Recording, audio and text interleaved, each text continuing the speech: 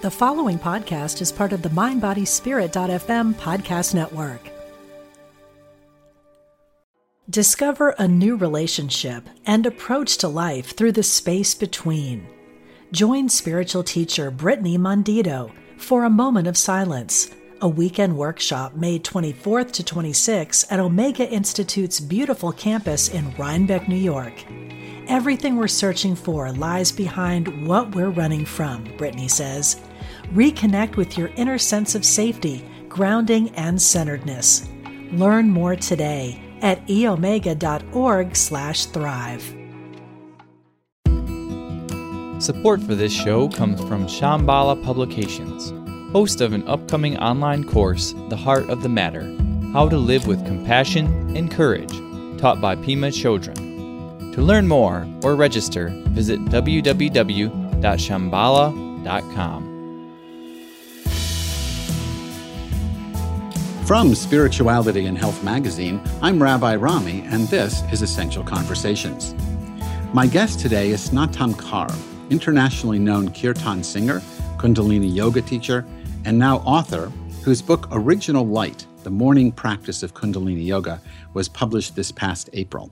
Spirituality and Health magazine recognized Snatum as one of the 100 trailblazers in yoga and Ayurveda, and she will host her own blog on the magazine's website starting in June.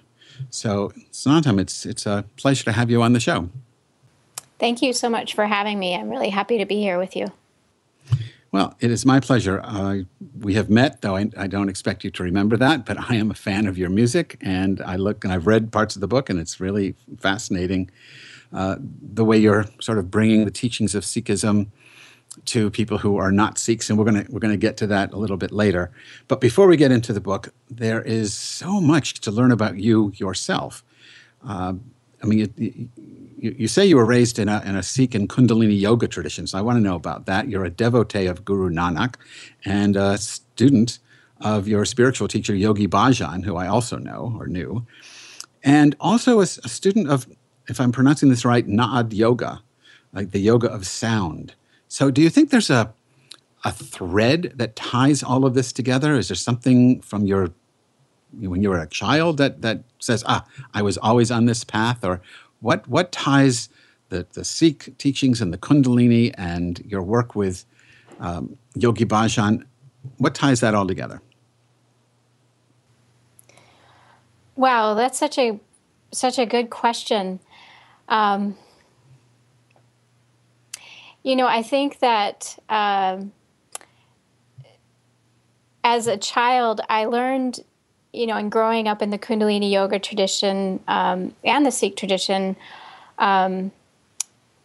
both woven together in my life, I realized how sound can change our vibration inside of us, how sound can change our environment. I became really aware of this, especially as within the Sikh tradition, how sound current is incorporated. For example, when a baby is born, there's a prayer that's sung, and actually that same prayer is sung when somebody leaves their body. And that music and chanting are a part of daily life. And I especially learned from my mother, who taught me, mostly through her example, that chanting could be something that could change my energy, that could uplift me out of very challenging situations. And it was, in fact, in the time when my parents actually were getting a divorce, when I really saw, as my mother chanted these sacred chants every day, it totally uplifted her and carried her through. And then that's when my real awakening happened, when I began to incorporate these chants in this way to really uplift and really get through challenging times. How old were you then? It all started when I was 8, and then I really had the awareness when I was about 12. And this is when when my daily practice started, when I started doing my own yoga and meditation and chanting practice every morning, and it was my forklift. It totally carried me through that time. So I have spoken with Buddhist teachers, especially from the Pure Land school, and I've spoken with swamis in various schools of Hinduism, and I've been told several times that the only thing that humans can do now is chant. That is the spiritual practice for our time. Everything else is too difficult for us, but chanting is the key to spiritual transformation. Sounds like you would agree with that. I would, and at the risk of sounding too arrogant, I would add yoga to that. Yoga followed by chanting. So physical yoga. Physical yoga, and that really, yeah. I mean, I love hatha yoga, but I have most experience with Kundalini yoga, and Kundalini yoga, as taught by Yogi Bhajan, incorporates chanting within the experience. But what you do is the yoga sets really open and prepare the body's energy for that merger of body, mind, and soul through that is really delivered in the chanting experience. So, you learned this through, or did you actually learn from Yogi Bhajan? You know, I can say that I did actually learn from Yogi Bhajan, which is really great. He spent time teaching children. He came to the children's camp that I attended as a youngster, and then the teen camp that I attended, and then through my early adulthood life, I attended absolutely every class that I could, and I'm so grateful. And it was really through his example that my music career and teaching career took off, because he really had this gift, whether it was in a class or a big auditorium giving a speech or whatever it was, to connect with everyone. And I think it came from this prayer that he had. He shared it with us once about how he really prays before each offering to really serve each person who has come. And so I have incorporated, I think, each of those classes, each of those experiences in his physical presence into my work for sure. Can you share the prayer with us? I would love to share the prayer. Do you mind if I sing it? No, absolutely. Sing it. Okay. So here it goes. And before I sing it, I'll give you the translation. It means, O Guru Ramdas, O Divine One, you are my words. To you I pray. Let this experience be uplifted in the light of the One. Let the light of the One serve all who are here. So here goes. तेरी मेहर दा बोलना तुझे आगे अरदास गुरु गुरु आहे गुरु गुरु रामदास आद गुरे नमे जुगाद गुरे नमे सात गुरे नमे श्री गुरुदेवे नमे. It sounds beautiful. I mean, you have a wonderful voice. I've seen you in concert. I have listened to CDs. So this is sort of a good segue into the next question. I wanted to ask you, especially with this notion of sacred sound, and even if you don't understand the words, something is transmitted when you're singing it.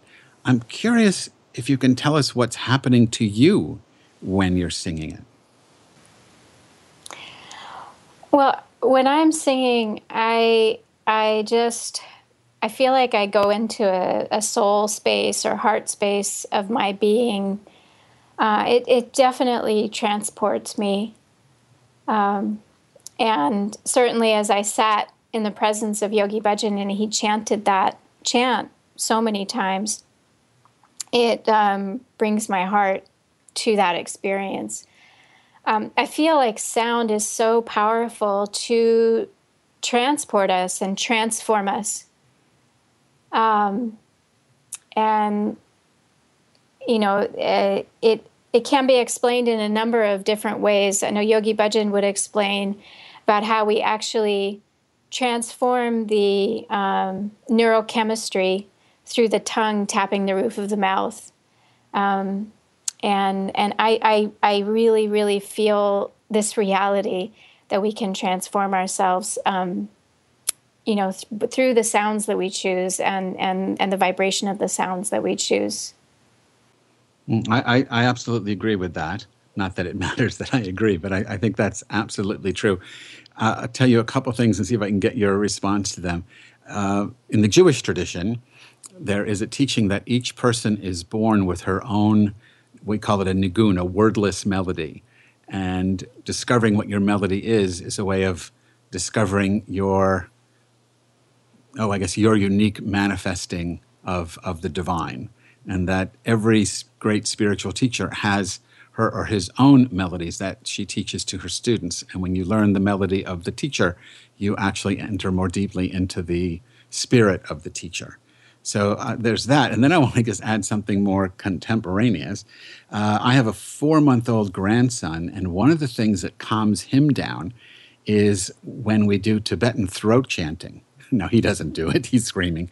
But my son and I do it, and it calms him down immediately.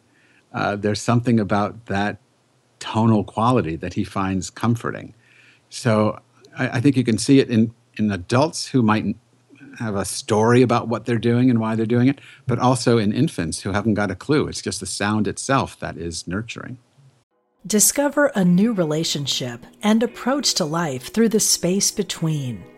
Join spiritual teacher Brittany Mondito for a moment of silence, a weekend workshop May 24th to 26th at Omega Institute's beautiful campus in Rhinebeck, New York.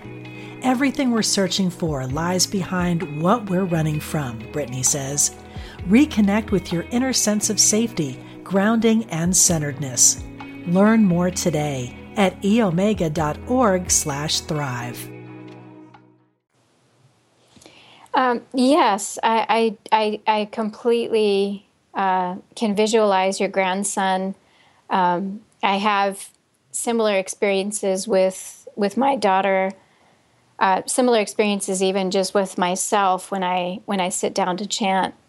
I feel like this is such an important element, for us as human beings to know how to shift our energy, and that these sacred traditions, whether it be Tibetan, Sikh, or Buddhist or Jew, or that we have these sacred chants, and the real power, I think, comes from incorporating them, on a regular basis, in the same way that we incorporate so many other things on a regular basis.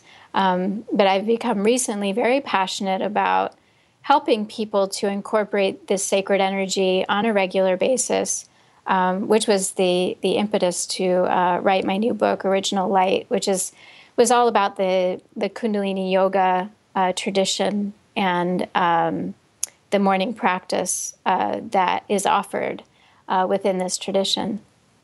So let's pick up on the new book. You speak about what you call Aquarian sadhana, so the Aquarian practice, a 5-stage practice that you do in the morning. Now, when you practice, it's 3:00 in the morning. So I don't know if that's a requirement for the rest of us, but can you sort of give us an overview so people have an idea of what the Aquarian sadhana is and why they might want to pick it up as a practice? Yeah, and certainly when I do my full practice, I'm waking up at 3:00 in the morning, but that's definitely not every morning. And the idea is really to help people, starting off with, say, a half-hour practice. It's really just about incorporating sacredness and sacred practices into your life, but then also in the practice, it includes yoga. It includes actually a morning wake-up routine with a cold shower. It's actually very much about revitalizing and regenerating this body temple so that we can do our work in a sacred way on the planet. And yeah, it has 5 stages. The first being the wake-up routine, creating a sacred space in your life, in your home. And then there's a sacred recitation to balance the brain, is what it works on. And then a yoga set. And in the book, we have 9 yoga sets offered. And from the practice of Kundalini yoga, ranging from health for your kidneys to a yoga set for women to do during PMS, to just a general good tune-up set, all sorts of sets anyway. And then chanting, and then finishing with a way to incorporate divine teachings into your life. And I invite people from all traditions to bring in their divine teachings at this point.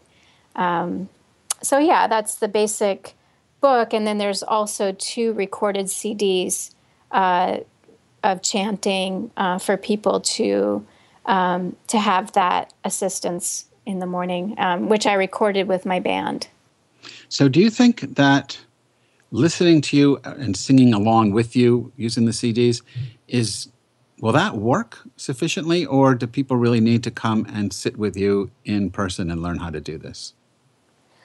Well, I feel hopeful that the book has been thorough enough for people to, and we've certainly given all the tools for someone, say in Timbuktu or wherever, to be able to take this practice up and do it on their own. But if not, I'm offering an online course, which people can find out about by going to my website, snatumkaur.com, and doing a number of in-person workshops and offerings, on my Facebook page and different things. As much as I can, I'm putting myself out there. And also through my blog with Health and Spirituality, I'm going to be addressing a number of tools and techniques to uplift your practice.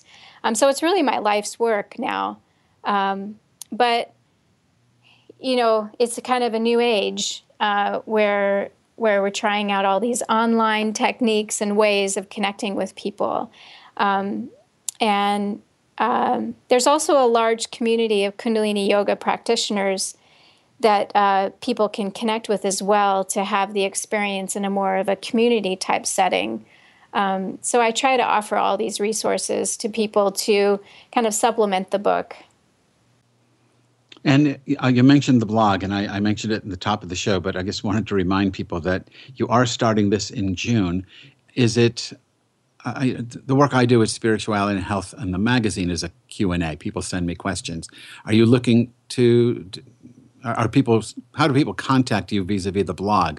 Will there be a way to ask questions of you, a way to get more information from you, or is it sort of a one-way presentation via the website, spiritualityhealth.com?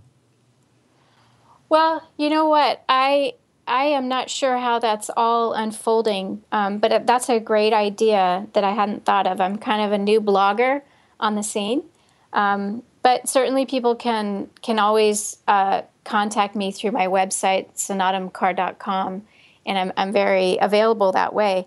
But yeah, I'd love to make the blog more interactive, and I'll definitely talk with the folks at Health and Spirituality about that. Okay. Well, this is a fascinating conversation, way too short, but we're going to have to end it there. My guest today was Snatum Kaur. You can learn more about her work at snatumkaur.com. You can read an excerpt from her new book, Original Light, The Morning Practice of Kundalini Yoga, on the Spirituality and Health website. That's www.spiritualityhealth.com. And you can listen to her on her own website, snatumkaur.com, listen to her CDs. You can sample these things, get them for yourself. It's really powerful work. So I don't want to sound like a fanboy, but it really is great work that you're doing. And thank you so much for being with us on Essential Conversations. Thank you so much for having me. I really appreciate it. Our pleasure. Support for this edition of Essential Conversations comes from Shambhala Publications, host of the upcoming online course, The Heart of the Matter, How to Live with Compassion and Courage, taught by Pemik Chodron. To learn more and to register, visit shambhala.com. Essential Conversations with Rabbi Rami is a project of Spirituality and Health magazine. Visit spiritualityhealth.com and subscribe to the magazine in either print or digital formats. And download the iTunes app for this podcast. Essential Conversations is produced by Ezra Baker, and our program coordinator is Alma Tassi. I'm Rabbi Rami. Thanks for listening.